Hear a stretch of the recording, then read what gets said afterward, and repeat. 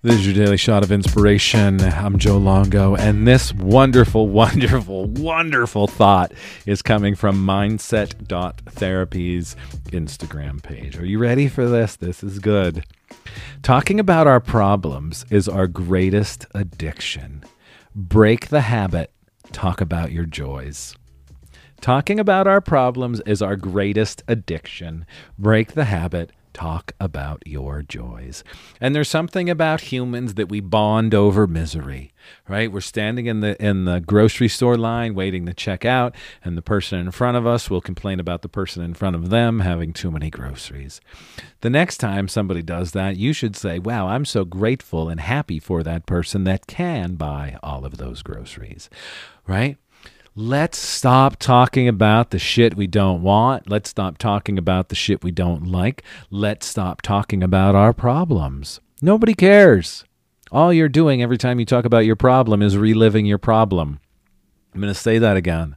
The only thing you're doing when you're talking about your problems is re-talking about your problems, is reliving them over and over again. There's a great story in the first chapter of Joe Dispenza's book, Becoming Supernatural or Superhuman or whatever it is. And it's about this woman, and she literally talked herself into nearly dying because she continually told a horrible story of a horrible event that happened in her life. And every time she told that story, she relived that event. Because that's the magic of our brain, my friends. Every time you retell a story, you relive that story. Your brain acts as if it is happening. It doesn't know if it happened, if it's make-believe, or if it's really happening. That's the power of the brain. So every time you tell that story about Susie cheating on you, you're reliving that event and all of those horrible emotions that happened when Susie cheated on you.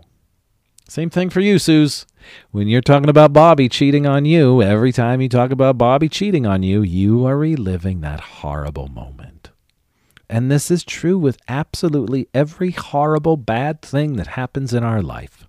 You get fired from your job, you tell every single one of your friends the story. Every time you tell that story, it's like you're getting fired again and again and again and again and again.